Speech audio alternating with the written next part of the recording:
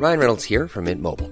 With the price of just about everything going up during inflation, we thought we'd bring our prices down. So to help us, we brought in a reverse auctioneer, which is apparently a thing.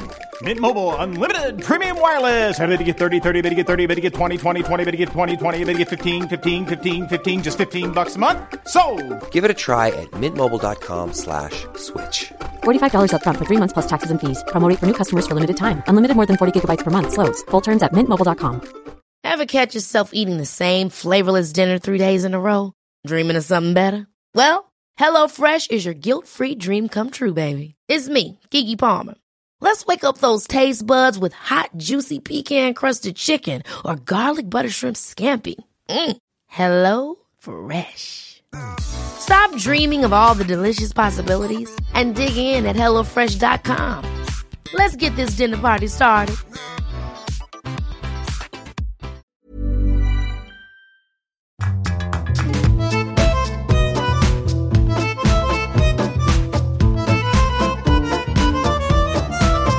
Hello, welcome along to Writer's Routine.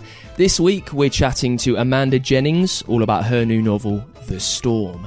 It's an exploration of power set in a Cornish fishing port in the 1990s. We talk about why she likes writing in the frenzy of being against a deadline, always has, probably always will. You can also hear how she's got on writing in lockdown, has being isolated hampered her ideas. And also, you can hear how she beds in the themes deep into the story. And really, with that, there aren't any rules. It's not an exact science, I have to say. It's just something I enjoy doing, and I enjoy having, I enjoy a book that has a sort of overarching theme in terms of emotions and the areas of the sort of human condition, I suppose, for want of a better word, that I'm exploring. Loads more with Amanda Jennings on the way. Stay there. It's a brand new Writer's Routine.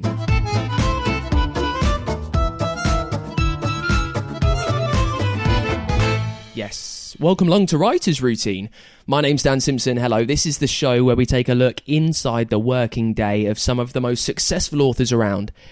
I've just realised, if you're listening to us for the first time, the working day maybe doesn't sound like the most exciting thing ever, but I know that if you found us, it's because you are interested in the craft of telling stories. So I promise, if this is the first episode you're listening to, stay there. You will find some advice, some inspiration in this show that will help the way that you tell stories, because we've got an incredible chat. It's with Amanda Jennings. She writes haunting thrillers. They all seem to explore a theme of loneliness and isolation. We talk about why she's drawn to that, why she keeps coming back to that, and how she unpacks that.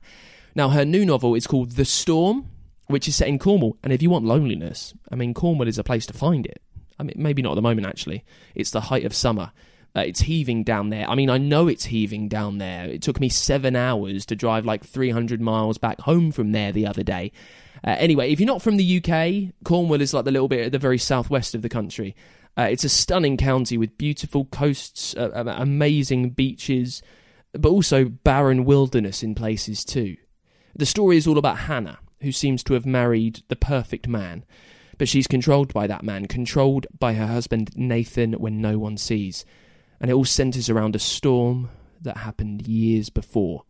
You can hear more about it in the chat. We also talk about the frenzy of her writing and how she charts the plot or her lack of a plot and how she feels out her ideas. We talk about what she's learned from years of writing and storytelling and how she's changed her writing routine along the way. And we start, as always, with what Amanda Jennings sees around her in the place where she sits down to write. Okay, well, I'm actually at my desk right now, and actually it's much more interesting than it would normally be, because yesterday I decided I was having trouble focusing, which I'm sure we'll come on to later on, but I decided to print off my cast of characters. So I searched the internet all day, and I now have a wall in front of me that is covered with faces with their names and ages, and also pictures of Cornwall Bodmin Moor. I've got some standing stones and a lovely granite farmhouse all pinned to the wall on scraps of paper.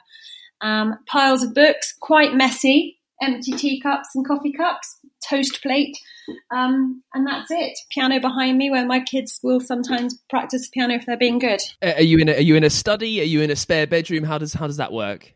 So we have a sort of we're lucky enough to have a sort of space for a sort of largish study that doubles up as a practice room or somewhere where the kids can escape each other and things like that. So it's just sort of an extra room. So I am fortunate in that I have a bit of space, which is great. Aside from this assortment of faces that you managed to find online yesterday, what else is there on the wall? Would I find pictures, maybe sources of inspiration there? Behind me I've got a beautiful, there's an artist called Jenny Saville who paints quite brutal pictures. And I've got one of her, a print of one of her self-portraits behind me, which is sort of all in reds and oranges, and not everybody's cup of tea, but I love it. I've got a couple of little statues of people reading to hopefully inspire me. And that's it, really. I think that's it. We've got lots of books, lots and lots of bookshelves, walls of books, which is also lovely, and a shelving unit above me, which my husband put up a few months ago, which was supposed to organise me, but is obviously just carrying more mess. And talk me through your desk then. I'm always fascinated by a writer's desk. It's one of my strange things. Is it a big oaky deal? Is it an IKEA one? What are we talking? Oh, nice. Okay, I've never described my desk before, so I could lie and tell you it's immaculately tidy, but I'm not going to do that. So it is a sort of, I would say, reproduction antique, if that makes sense. So it's a sort of almost like an old school teacher's desk that you might have at the front. So it's got a few little drawers, some nice brass handles. I don't think it's very valuable, but it's sort of, it's not a modern one. It sort of has an air of tradition about it, I suppose. Yeah, I've never really... It's a nice sort of burnished sort of, what do you call it, like a warm oak colour. Is it strewn with notebooks and then post-it notes? Oh, Dan, it is strewn. Is it strewn? I am very chaotic. So it is, it goes through, I have one of those weird people who's quite untidy but finds it quite difficult to concentrate in mess. So every now and then I'll do a huge tidy up and it'll be beautiful and I'll have some flowers on it and put the light on and things. And then gradually it descends into chaos. So right at the moment, we're sort of on the ascendant chaos. I think I tidied it about a week and a half ago. So yeah, we've got a lot of notebooks. I write, again, I'm sure we'll talk about notebooks. They're very important to me. Well, so let's talk about that now, Amanda. So how you say they're important to you, how do notebooks kind of work their way into your writing day? Well, so they are fundamental. So I would call myself a planner. Not a planner, a pantser, as Stephen King would call it, writing by the seat of my pants. So I don't do any detailed planning before I write. So I will have a vague idea, and again, we can talk about any of this in more detail if you'd like to at any stage. But so I will have a vague idea and a sort of shadowy cast of characters. And then I sort of launch into writing the first draft, and I don't stop until I reach the end. But what I do have before that, and it can be up to it can be months actually. It can be sort of 3, 4, 5 months worth of notebooks where I've got all sorts of things, sort of scenes or snatches of dialogue that have come to me. If I know what themes I want to be writing in my book, which I generally do, I start to sort of think around themes like that and work out how each of these characters could, for example, demonstrate some guilt or some, because I like to have echoes throughout. So some of the characters will be struggling with one of the themes in a major way, but I also like to just draw a little bit of a spotlight onto sort of, say we took guilt. So someone might have done something for which they carry a huge amount of guilt, but then I also like to see little characters struggling with guilt in minor ways throughout that. So that would work as well. So notebooks are a great place for that. And they're very scruffy. I have them lots of sort of, asterisks and arrows. And I, again, a little bit like starting off with a tidy desk, my notebook always starts with a very tidy front page where it says, the title of my book in my very best handwriting. And then a few pages in, it starts to just disintegrate again to chaos. Aside from, and I think I know the answer to this already just because how much of a pantser that you say you are, aside from the faces that you've now got all over your wall, if I were to walk into your writing space, into this room, when you're in the middle of working, would I have any clue as to the story that you are telling? Are we talking post-it notes everywhere? Have you got little ideas jotted on the walls? How does that go? No, none at all. So you wouldn't have a clue. Actually, my youngest daughter, she's 14. My youngest daughter came in today and to ask me something about school. So obviously I told you that I'd only put the pictures up yesterday. So she came in and sort of gave me a kiss and then noticed the pictures and went, wow, this looks like an interesting book, because this book is full of, there's part of it that's set on, this is the new book, not the one that's coming out. This is the new book I'm writing at the moment. And it's partly set on a sort of an off-grid commune in the early 2000s. So all my pictures are of cool sort of dreadlocked hippies and farmer types and people that look quite interesting and unusual. So you would probably, and then there's obviously, as I said, the pictures of Bodmin Moor as well. So you'd probably get a good idea of setting and a taste of the characters. But you wouldn't have a clue about the book. No, I have no post-its, no index cards, nothing there at all. It's all, unfortunately, in my head and scattered around in a very disorganized way in various notebooks. You definitely hit your nail on the head there by specifying that it was a writing day. So I think I'm someone who needs a deadline. I like to work with a little bit of pressure. So I know that I have friends who will write, and I'll write a certain amount of words every single day throughout the year. I'm not someone who does that. I need to sort of feel the pressure and the bite to get a draft out. So as I said before, with the notebook stage, it's a sort of a bit more airy-fairy. But if we have a writing day, I will. There is a lot of procrastination, so I don't know whether you want me to sort of. I might add that in for some flour. Right, so we get up when I get the children to school, and then I will immediately walk the dog. And I generally, when I'm right in the centre of a book, that time will be a good time for me to have a think about what I'm going to write and about the scene that might be coming next. And if I'm not in that desperate throes of writing, then that will be a time where I'll probably pull up Twitter or Facebook and just sort of potter and distract. I'm very easily distracted. So on a writing day, we've planned the scene, and then I get back and it'll take me a little bit of time just to sort of tidy away breakfast and, I don't know, clean down the kitchen and just sort of get myself together, feed the chickens. We have a couple of ponies here as well, so I go out and I'll feed them and I'll check them all over, and so it's quite sort of bucolic morning, I suppose. Lots of animals and lots of fresh air. And then I will sit at my desk and I will punctuate incredibly frenzied writing with cups of tea. And the cups of tea will invariably go cold as I've left them to overbrew or got distracted by writing. So then I will put it in the microwave and take another break. And I will invariably find that same cup of tea then cold in the microwave. And I will sit at my desk and be frenzied writing and or distracted by social media until about 3:00. And then I'll probably go and take the dog out for another walk and then prepare for the children to come back home. And then I will probably do a hang out with the children and do all their bits and pieces and enjoy them and do a bit more with the animals. And then at about probably 7:00 when my husband comes home, and this is a traditional thing. I used to do this when the children were small. My children are older now, so it's lost its relevance. But as soon as he would walk in from work, I would leave him to spend some time with the children, and I would do another hour and a half of writing. And then if I'm in the middle of a first draft, I will print off whatever I've written today. And it does need to be a whole chapter for me to do this. I can't give my husband partial chapters, but I'll try and get a whole chapter written in that day. And I will thrust it under my poor husband and long-suffering husband's nose and jump around until he promises to read the pages and then tell me exactly the bits that he likes and doesn't like. I'll watch his face for every reaction. So if I've written something sad, I need to see that in his eyes. And if I've written something that I think might be a little bit witty, I want to see him smile. So it's quite exhausting being my husband, poor man. How big a part does that play? I know you've said you've done it for quite a while now, ever since the kids were young.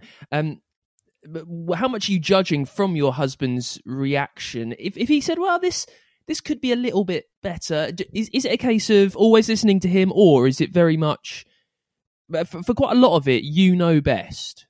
Absolutely. I mean, he is incredibly integral to the process. I have to admit, I started writing the first unpublished book when my second child was a baby. So that's 18 years ago. So, and Chris and I met at university. So I do really value his opinion, and he's not the type of person to take that sort of responsibility lightly. So he's not going to tell me that it's good if he doesn't think it's good.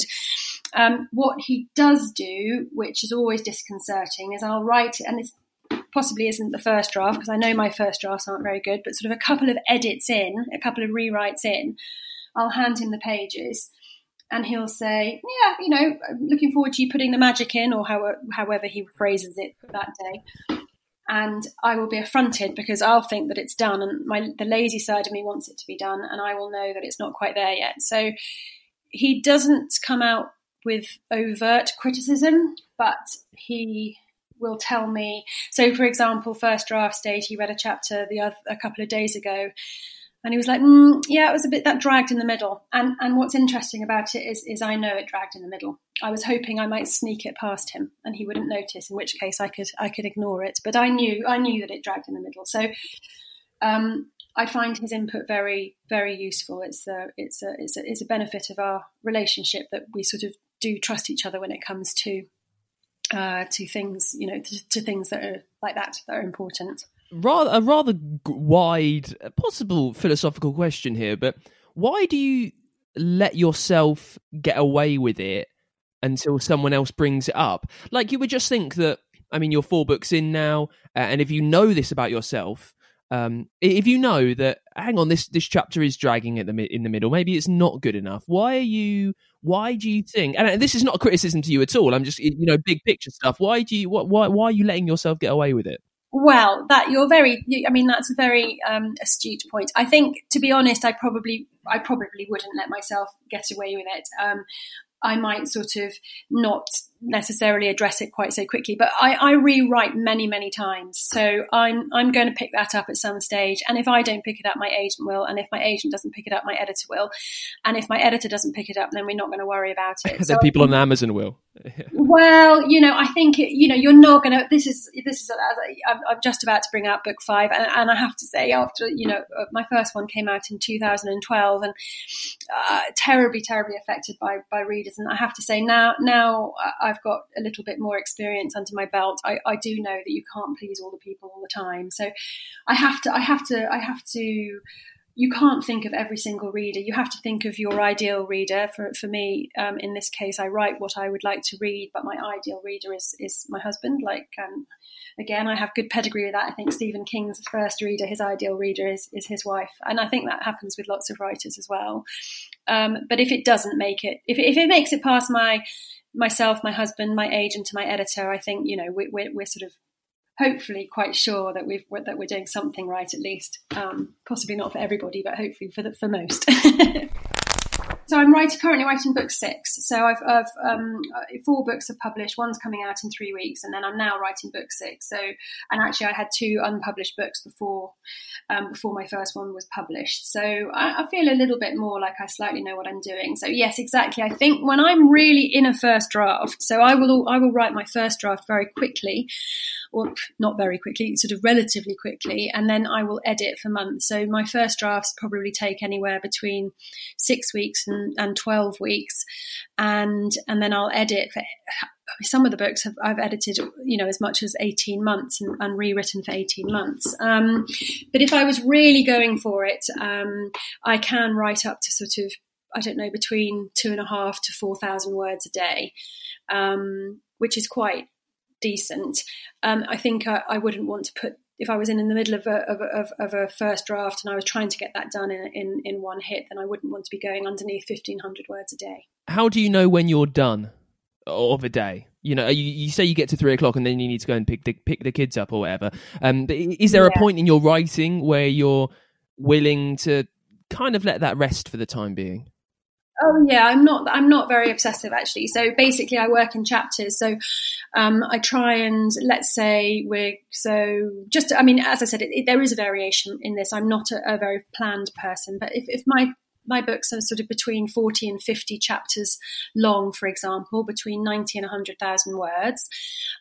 We're sort of looking at, if I wanted to do my first draft in 6 weeks, ideally I'd be liking to get a chapter out every day for that period of frenzied writing. Now, I am putting a caveat in that because I haven't been able to write like I normally write with everything that's going on around us and outside of us. I found it quite distracting, and I'm actually trying to do a lot in my community. So I'm sort of not quite so in the study as I was. So actually I write in chapters, and that's a really good question. So I won't try and finish a chapter by 3:00, but if I'm nearly there, that'll be the moment that I was talking to you about earlier, where my husband will walk home, and then I will finish that chapter and try and give it to him after he's put the children to bed, and when he can give me some time. So actually, if you think about it, he's coming home at 7:00, and I have then actually got 2 hours that I could write and finish my chapter, and that's plenty of time for me to even if I had to do 1,500, 2,000 words, I would have time in that 2 hours. So I can sort of use that time to finish up whatever I want him to read that day. How long has it taken you to realise how you work best? You say that you quite like being up against a deadline. You like this furious, frenzied writing, how you describe it. How long were you into a writing career when you realised that this is how you do work best? And what was it that kind of set you along that method of thinking? Well, actually, I mean, we're talking way before. I've always worked up to the end point. So I'm not someone who has a nice piece of work sitting on their desk to hand in to a teacher, 3 days before you were supposed to give your homework in on a Tuesday, for example. I will be doing that, all the way up, and probably on the bus to school would have been doing my homework. I remember very clearly, I wrote a 10,000 word dissertation for my degree, and I remember very clearly standing in the queue of the binding, the stationers where we had our dissertations bound, and chatting to a young man in the queue, and that was at midnight, where the dissertations had to be handed in on midnight that night. So it's just the way I've always worked. I just need, again, when I was taking exams, A-levels, GCSEs, any of those exams, I was someone who, when they said, put your pens down, I would still be writing or doing my final full stop. It's just, I always thought people who finished a couple of minutes before the end of a question in an exam and had time to read through, I thought, well, that, I found that quite unusual.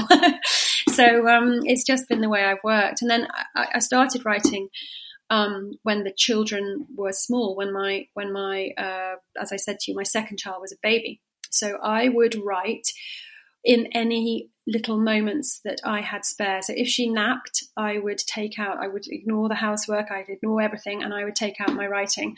If we were traveling in the car and she was in the car seat and fell asleep, I would pull over in a lay-by and bring out my edit notes or my hard copy or my, a notebook, and I would write until she woke up, because I figured it was easier to drive with a baby who was unsettled or crying than it was to write. So I think I've always found that those limited amounts of time focus my mind. And the flip side of that is I'm very capable of stopping mid-sentence. So likewise, if a baby woke up and needed me, I would be able to stop mid-sentence almost, then go back into my role as mother, or whichever role I was there for fulfilling at that moment, and then come back at whatever time and take up from that half-written sentence. So it was an opportunistic way that it developed, really, because I didn't have any other option. I didn't have a nice, peaceful house. I had 3 children and lots of animals, and a husband who was working from 7:00 until 8:00 every day, and so it was just something that I had to do. I had to find those moments myself. But now you don't need to find those moments, and I'm whatever works for you. That's perfectly fine. But now you don't need to find those moments. Now the opportunities for you to write, I would imagine, are quite extensive. Having published so many books, why are you now still forcing yourselves into these situations where you do have to write frenzied? And what would happen, do you think, if you if you didn't do that? If you just sat down every day and said, right, I'm going to get 1,000 words down a day, and it'll take me as long as it does, what would happen then? Well, first of all, I think in answer to your first part of the question, I think it's pure weakness of character that I haven't changed. I think I just don't think I'm made that way. I don't think I'm not organised in anything that I do. I am someone who you can rely on. I don't like being late particularly. So when I say deadlines, that doesn't mean that I fly over deadlines. I don't like missing deadlines, and I don't like being late for people. So I'm not someone who is chaotic in that sense, but I am, having said I'm never late, I am always running to everything. I am always arriving at events or at people's houses for parties or dinner with wet hair because I haven't had time to dry it. It's just that I think I'm just wired that way. I have to say, conversely, apart from when it comes to traveling, trains and planes, I don't like rushing for trains and planes. So I will always turn up a little bit earlier and get myself a coffee. But I think, I hope one day the future holds a lovely, organised, peaceful writer, Amanda, and I can wake up and brew myself a lovely coffee and wander to my study and sit down and write 1,500 words and then go and I don't know. It's just that even saying that, it sort of feels like it's an unattainable goal that will just never happen to me. But yeah. Lastly, on the day, on the days when it is hard and the words aren't coming out, have you learned anything along the way? Any small little tips or tricks for you? Something, maybe an idiosyncrasy that is just so niche it's not worth reporting, but I promise you it is. Like anything that's tiny that just helps you get them down that day. This is where I don't feel proud of the way I write because I do suffer from that horrendously badly. So I try and be cross with myself, and I try and tell myself that everybody else has jobs and they don't have the privilege of sort of, waking up one day and just feeling like they don't want to be, a nurse or don't want to be, going to London like my husband has to do and commuting. So I do try and be a little bit tough on myself and just say, look, you're not allowed to indulge this. But on the other hand, realistically, I can spend hours staring at the screen and flipping between Twitter or rightmove.co.uk or whatever it is that's sort of grabbed my attention. So I think in terms of things, I'm someone who is easily bored, I think. And I get addicted to the latest fad and it will work for me and I'll think my whole life has changed. And then, 2 weeks later, I found I've drifted back into bad habits. But things that have happened to me in fads have been writer races with friends. So just sort of, having a friend and we say, right, we're going to write from now until, 10 o'clock and then we'll check in and see how many words we've done. That has worked for a time. I'm actually, after you and I have spoken today, I've got two friends who are on deadline to the end of July, middle of August, and we are about to start doing exactly that, having a sort of verbal contract of what we pledged to each other. And I'm hoping that will be enough to kick me in. But generally, I have to be very firm with myself. I have to turn off the internet. I have to shut the door and I have to say, just write. You are not allowed to not write today. Just write. And my husband will be also, he's quite complicit in trying to get me to write. So he'll suddenly say, I'd really like to read a chapter tonight. Can you get it down? So that helps. If you thought the only way to get a more defined jawline with natural-looking results was through surgery, think again. Juvederm Volux XC is a non-surgical injectable gel filler that improves moderate to severe loss of jawline definition and can help you achieve natural-looking results with little downtime. Even better, this improved definition lasts up to 1 year with optimal treatment. No maintenance required. Improve jawline definition for a smooth, sculpted look with Juvederm Volux XC. For important safety information information and to find a licensed specialist, visit Juvederm.com. That's JUVEDERM.com. Not for people with severe allergic reactions, allergies to lidocaine, or the proteins used in Juvederm. Common side effects include injection site redness, swelling, pain, tenderness, firmness, lumps, bumps, bruising, discoloration, or itching. There's a risk of unintentional injection into a blood vessel, which can cause vision abnormalities, blindness, stroke, temporary scabs, or scarring. Talk to a licensed specialist to find out if it's right for you. Hey, I'm Ryan Reynolds. Recently, I asked Mint Mobile's legal team if big wireless companies are allowed to raise prices due to inflation. They said yes. And then when I asked if raising prices technically violates those onerous 2-year contracts, they said, "What the f*** are you talking about, you insane Hollywood ass?" So to recap, we're cutting the price of Mint Unlimited from $30 a month to just $15 a month. Give it a try at mintmobile.com/switch. $45 up front for 3 months plus taxes and fees. Promo rate for new customers for limited time. Unlimited more than 40 gigabytes per month. Slows full terms at mintmobile.com. Millions of people have lost weight with personalized plans from Noom. Like Evan, who can't stand salads and still lost 50 pounds. Salads generally for most people are the easy button, right? For me, that wasn't an option. I never really was a salad guy. That's just not who I am. But Noom worked for me. Get your personalized plan today at Noom.com. Real Noom user compensated to provide their story. In 4 weeks, the typical Noom user can expect to lose 1 to 2 pounds per week. Individual results may vary. Now, we'll have more from Amanda in just a sec. Just a little bit of business to clear up before we do. I've just come back from a holiday. It went very well. Thank you very much. So that means if you are waiting on Patreon goodies, just bear with me while I get them all sorted. If you want to be on that list for merch, you need to help us out over at patreon.com/writersroutine. You can get small bits of merch on there, token of thanks for our support, that kind of stuff. You can even get your new book to sponsor this show.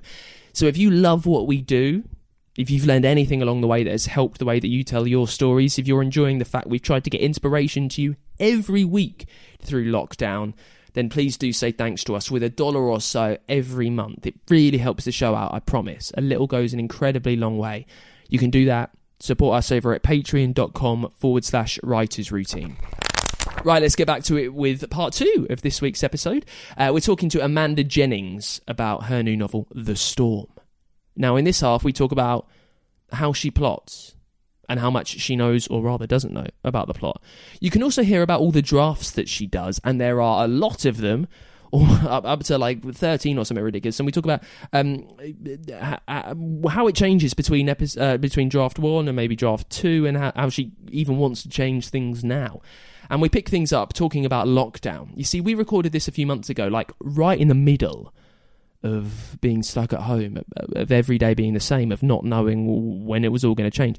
How did she feel in that time? How was it being creative when there was nothing there to inspire you?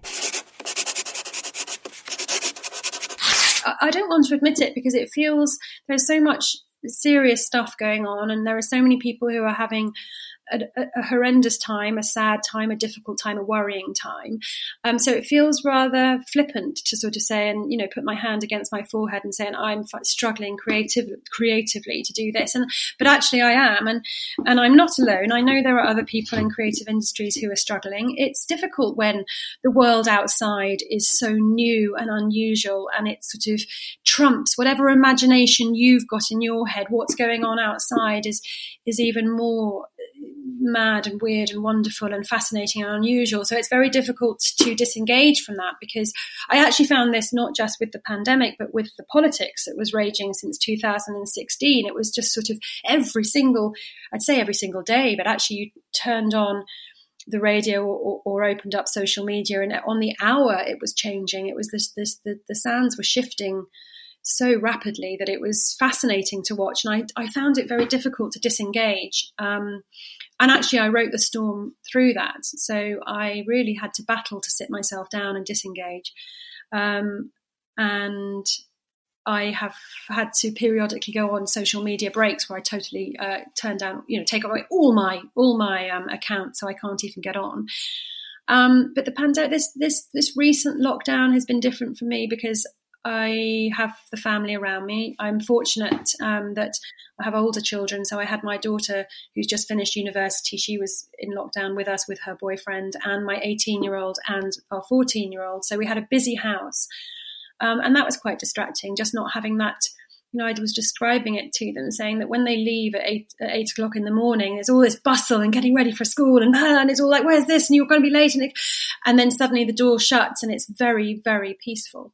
And although I learned to write, as we spoke about earlier, I learned to write in the chaos of motherhood and the chaos of a house. Obviously, for the last, how old is Lexi now? So for the last 9 years, I've been writing in the peace and quiet. So it is distracting having that all around as well. And like I said, I've sort of set up the mutual aid group for the village and did a lot of that because there were so many people that were there shielding, were not able to shop or pick up prescriptions, and there was a hole there that needed filling as well. So it's been a difficult time, but I'm just, as you said, 100 days in, I've slightly got to the stage now where I'm like, you need to crack on and just disengage and get this written, or at least compartmentalize what is going on outside with what you have to do. Because, I'm contracted. It's a job now. I do have to deliver something. Well, you mentioned that for the last few years, you head down in the storm in amongst everything that's going on. Can you tell me, Amanda, about the very first moment that the idea for what became this story came into your head? What was that? What was the light bulb? What was the elevator pitch? How did it present itself to you? The very first idea. Okay, I mean, it's interesting because actually the very first idea, I suppose, is quite different to sort of the idea that developed. As I told you before, there's a lot of notebook time with working out where I want to go with something. But I was down in Cornwall where my previous book, The Cliff House, is set, and I was doing a little bit of publicity for that, had been going to bookshops and tours, and I decided to get up early one morning before sunrise, and I took a drive around where my mother's side of the family's from, so sort of Penzance area, and went down to the fishing port of Newlyn and had a walk around the streets of Newlyn. Sort of, it was winter time, probably October, November time, so it was quite winter. It was quite wet, and it was very atmospheric and very deserted. But obviously, there was still. But people were sort of busying around in the fishing industry, and I suddenly realised that I would quite like to write something that was set in the fishing industry, that was set around one night where everything went wrong. So I'd started to read around the fishing industry, and it's one of the most dangerous jobs. A trawler fisherman is one of the most dangerous jobs in the world. The more research I started doing, the more I thought this is actually something I'd really love to write about, a really sort of traumatic event at sea that then has spiraling effects as the men come off the trawler and they're dealing with what happened at sea, and how that feeds into them having one night in the community and getting drunk and in the pub and things spiraling from there and going wrong. And I wanted to. The way I look at my books tend to have something that's happened in the past that then affects people in the future. So I then came up with the story of my heroine, if you like, Hannah, who is married to a man that really, really cannot quite understand why she's married to him. And I had the dual idea of wanting to write about sometimes when you see men and women in relationships that are affected by domestic abuse, not violent domestic abuse in this case, but coercive control. You often hear people saying, well, I don't understand why she or he didn't leave. And I wanted to pose that question and have a specific reason that was set in their history of why she didn't leave. There's a lot going on. You're covering quite a few different topics and themes there. You said something towards the end that was quite fascinating. It was all gold, but you know what I mean? Like that really did just set the fire going. You said my books tend to have things in the past that affect things in the present. How much does that come into play when you are creating new ideas? When you have an initial idea, it's quite hard for me to kind of articulate this. When you have an idea, how much are you thinking, right, I need it to be something in the past that affects what's happening in the future? And why do you keep coming back to that motif? Yeah.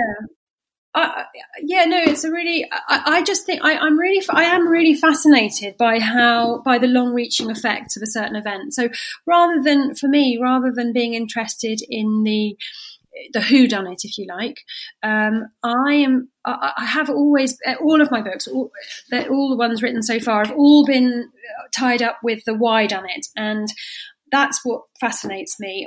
For my second book, for example, I think this sort of articulates it in a way that brings it back into my experience. So my husband was at he won a choral scholarship to a boarding prep school. He was at the local school, and his mum and dad thought that this would be a sort of opportunity that he shouldn't turn down. So he went to this boarding prep school, and he was really quite young to be a choral, a chorister.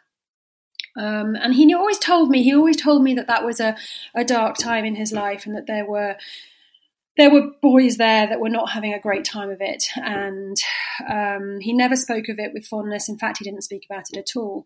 And a few years into probably about 10 years into our relationship, maybe a little bit longer even, but we were settled and had all of our children, I think, or at least two of them. And he got a phone call from a police officer while he was at work, and she said, could I speak to Christopher Jennings? And he immediately said, "Is this to do with my school?" Which was 20 odd years before. And she said, "It is.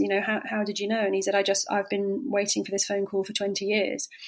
And he came home, and it was literally that lid of Pandora's box, as if someone had pulled a scab off, and everything that he had sort of just dismissed with me as sort of just a dark time in his life came sort of pouring out. And I found him at the computer in the middle of the night. He was researching all the kids that he'd been at school with, working out there was a couple of teachers who were being historically investigated, who had been victims of these teachers and what had happened to them. And he would just sort of kept coming and saying, I've just found another one has had a terrible life, or this person or that. And it fascinated me. It fascinated me from a writer's point of view. Obviously, it distressed me as his wife, but it was that you could bury so much emotion and have a completely normal life. He'd never sort of, you wouldn't know that he had this sort of difficult time. He wasn't hurt himself. It was just what he witnessed around him, or the atmosphere around him. And so I just felt, I wrote a book about sort of based on those feelings, on someone who had buried something for 20 years, and someone returned to their life, and it opened it all up again, and therefore it's sort of like putting a hand grenade into your life. And I think it's that hand grenade moment that I am fascinated by. I'm curious about how you get there each time. So we're taking things back to the storm. When you've got that initial idea, you want there to be something that happens out at sea, in the fishing industry, which is affecting what's happening today.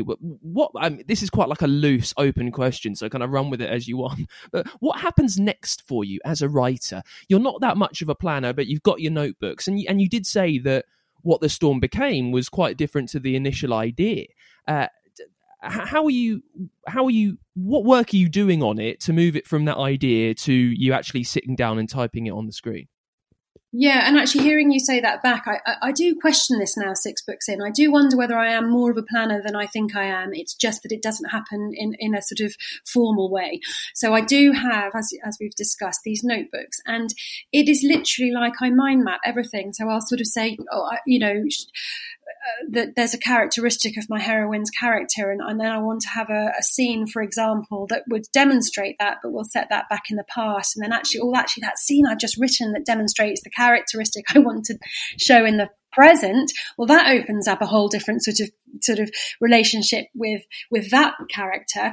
And so things like, I sort of see it as a spider web. It's sort of it reaches out like an ink blot on a drop of ink on some blotting paper. It sort of ekes out and grows bigger and more complex, and the web grows tighter and stronger.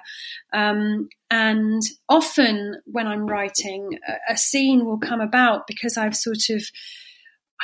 maybe I've written something that makes one of the characters seem very unsympathetic, and I'll think, probably quite manipulatively, but then we are writers and that's what we do for a living. But I will then sort of think, well, I need to get my readers back on board. I need them. I don't want them to lose sympathy with Hannah now. I need them back on board. So I might write a scene in the backstory, for example, that then warms her up and shows a different side of her character, which hopefully allows the reader to feel sympathy with her again. So for me, it's just an organic sort of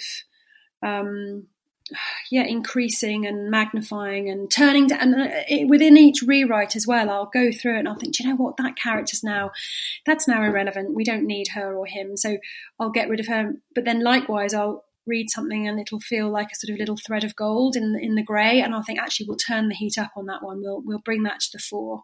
So it's all about really. I think I equate it often to a sculptor having a lump of clay and then gradually just shaping it and refining it and making something recognisable come out of this sort of ingredients that you have before you, if you like. Well, I don't know the ending at all, so I don't know where I'm going. And that doesn't scare me at all, because actually I know now that the ending will come once I really know the characters. So like you said, I've sort of, I've got this shadowy set of characters that I know vaguely, their names, their age, are they good looking, are they not, are they confident, are they shy, so I have a vague idea. But then as the books are rewritten, I'll start to sort of, you could ask me, for example, a question about one of my characters in The Storm, and I'll tell you, what's their favourite cereal. I won't even have to think. I will know now exactly what Hannah's favourite cereal is, or because I know the characters so well. So I think when I start off, I have a vague direction. I sort of, if I know what I'm going to do that day, if we're going to use the car analogy, I know we're going on a picnic and I know we're going to head north, but I don't know the details. So I think, and also from that collection of notebooks, I will also have probably, I don't know, maybe I wouldn't want to put a number on it, but let's say between 8 and 20 key scenes that are very visual and are very locked in my head, which will sort of form stepping stones for me to move from one section of the journey to the next. And it's sort of I would think if we were going to use your roadmap analogy, we would say that sort of someone has sort of just given me some vague directions and I'm sort of following them. And I think I can remember where we're going, but if we take a wrong turn, it doesn't matter, we'll get there in the end. So I think that's probably a little bit more how I write. And in a much more narrowed down day-to-day style of that, knowing what you're going to write, you did say earlier as well, you mentioned a planned scene. So if you know that you want to sit there and try and get as much of a chapter as you can down, how do you know what you're writing each day? That is a very good question. I think that is probably at first draft stage instinctive. So I think I will, for example, it's not The Storm, but if I take the book I'm writing at the moment, I've got 3 characters. I'm being quite rigid about the fact that they are alternating. So I'm one character followed by the next, and then that repeats with the same, one after the other. So, and I will wake. I know. For example, my characters are just one of them has just decided to buy a farm to set up a commune. When that character comes back for her turn, I know that she's now going to describe the day they arrive on the farm. Do not tell me how I've decided that. I have no idea. That's just, I suppose that's just where the instinctive bit comes in. And I suppose it's because there's nothing of note particularly that happens between them deciding they're going to do this thing and then 3 months later they are embarking. And if we had to go through the whole 3 months, it would be incredibly dull for everybody concerned, not least myself.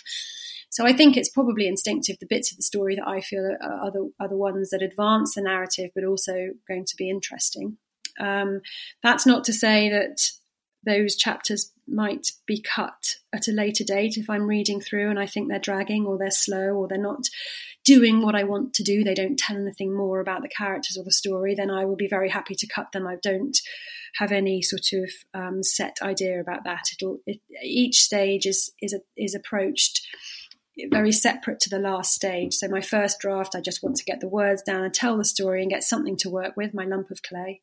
And then in each rewrite, and it can be anything up to 10 or 11 rewrites, 12 sometimes, it will change again. Those veins of gold that I've seen will come to the fore. Everything else will be knocked back. Some boring bits will be cut. And I think, and occasionally I'll get to the sort of 8th rewrite and I'll suddenly think, you know what we need? We need a different character's voice here, and a new character will arrive, or one of the characters that's had a sort of bit part might suddenly find their voice.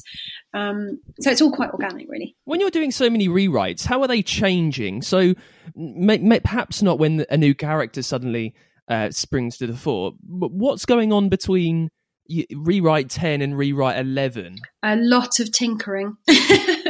My agent has to actually take the book away from me before I start saying, oh, do you know what, that whole chapter's really boring, let's ditch it. And she's like, no, it's not boring if you haven't read it 400 times. It's absolutely, let's keep that in.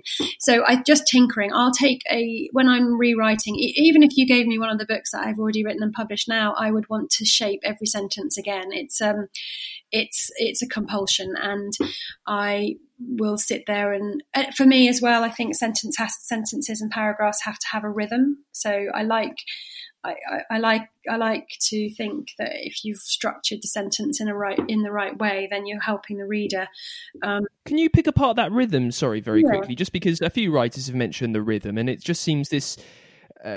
It's not tangible, who knows what a rhythm is? What just because a rhythm is good for you, it might be completely different for someone else. What in your mind, what is the perfect beat and rhythm of one of your sentences? Well, I mean, again, I think you sort of probably hit on it. Just within that question, is it's actually there isn't a set rhythm. I think that's what gives a book and a writer their voice. It's each, if a writer is writing a book and they keep to their rhythm, and their rhythm is the same, that their rhythm is instinctive, then that is what people talk about when they say a writer's voice, I suppose. For me, I just like it to feel balanced. I like a set. So if I'm reading it aloud or I'm reading it in my head, it's almost, there is no set rhythm, but it's almost got to have a beat. It's got to sort of have a beat underneath it so that it doesn't jar for me. I think it's when it jars that you lose your rhythm, you lose your sort of concentration. You want a reader to be immersed in the words, I suppose. So I think, there's nothing prescriptive about it. I wouldn't be able to analyse it to that extent, I don't think, certainly not in a sort of academic way, but it's just, again, I've mentioned the word before, but instinct, I think, what feels right and what sounds right. And I think for me, it's not just the sentences, it's the shape on the page, the paragraphs. You don't want to have long sentence after long sentence after long sentence. You want to, for me, I like to punctuate that with shorter sentences, sometimes one word, sometimes a new line.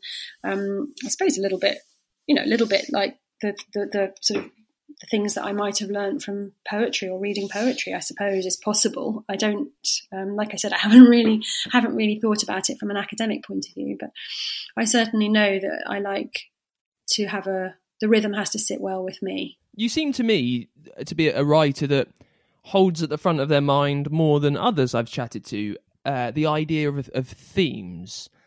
You talked about themes earlier on. How conscious and how, for want of a better word, forced. I don't mean forced in a negative way, but you know what I mean. When you're writing this story, how much at the front of your brain are the themes of your piece? How do you decide what they are, and how do you navigate them and put them through your story? Yeah, well, they're not forced in the terms of the fact that obviously, as I've said a few times, nothing is planned, so it starts off and off I go. So I don't sort of have in my notebooks, it doesn't say this is a book about guilt or this is a book about prison or isolation or whatever it is. I just know that I just like, there's a sort of, I think it's that sort of foreshadowing and echoing. People talk about foreshadowing, if you like. I suppose that's what I mean about theme. It's that sort of idea that if you're writing a book about isolation, for example, it's a neat little device just to have a few other sort of moments of isolation or loneliness so that people can draw parallels. I would never do that. I hope I would never do that so that it feels like a brick in the face.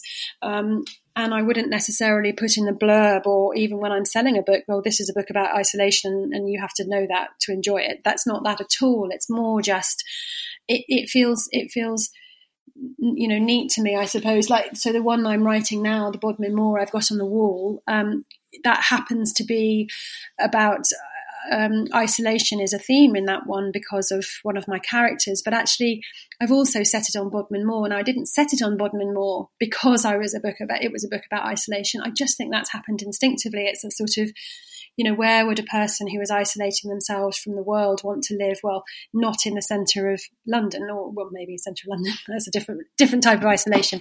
But, you know, they wouldn't set themselves in a very warm, small community and go down and involve themselves in that community. Therefore, they would be more likely to go and seek out solitary space on Bodmin Moor. That, I suppose, that's how it works for me. It's not an exact science. I have to say, it's just something I enjoy doing, and I enjoy having I enjoy a book that has a sort of overarching theme in terms of emotions and the areas of the sort of human condition, I suppose, for want of a better word, that I'm exploring. And that is it for this week's Writer's Routine. Thank you so much to Amanda Jennings for coming on the show. If you like what you've heard, if you want to grab a copy of The Storm, please do it using the link in the podcast notes, wherever you're listening, and over at writersroutine.com. Then we'll just get a little kickback, tiny but very important amount from the books that you buy. While you're at writersroutine.com, by the way, you can get in contact with us there. Use the contact form, obviously, and just let us know what you think. That'd be really handy. And you can leave us a review over on Apple Podcasts and say hello there as well. That would really help people who need the help of our authors find the help of our authors, and make sure you're subscribed as well. That way, next week's episode with Mena van Praag will automatically appear in your podcast feed.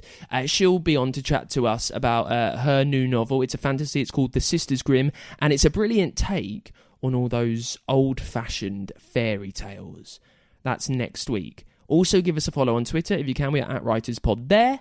And support the show on Patreon, patreon.com/writersroutine. A little will really go a long way there. And I will see you next week with Mena van Praag on the show. Bye.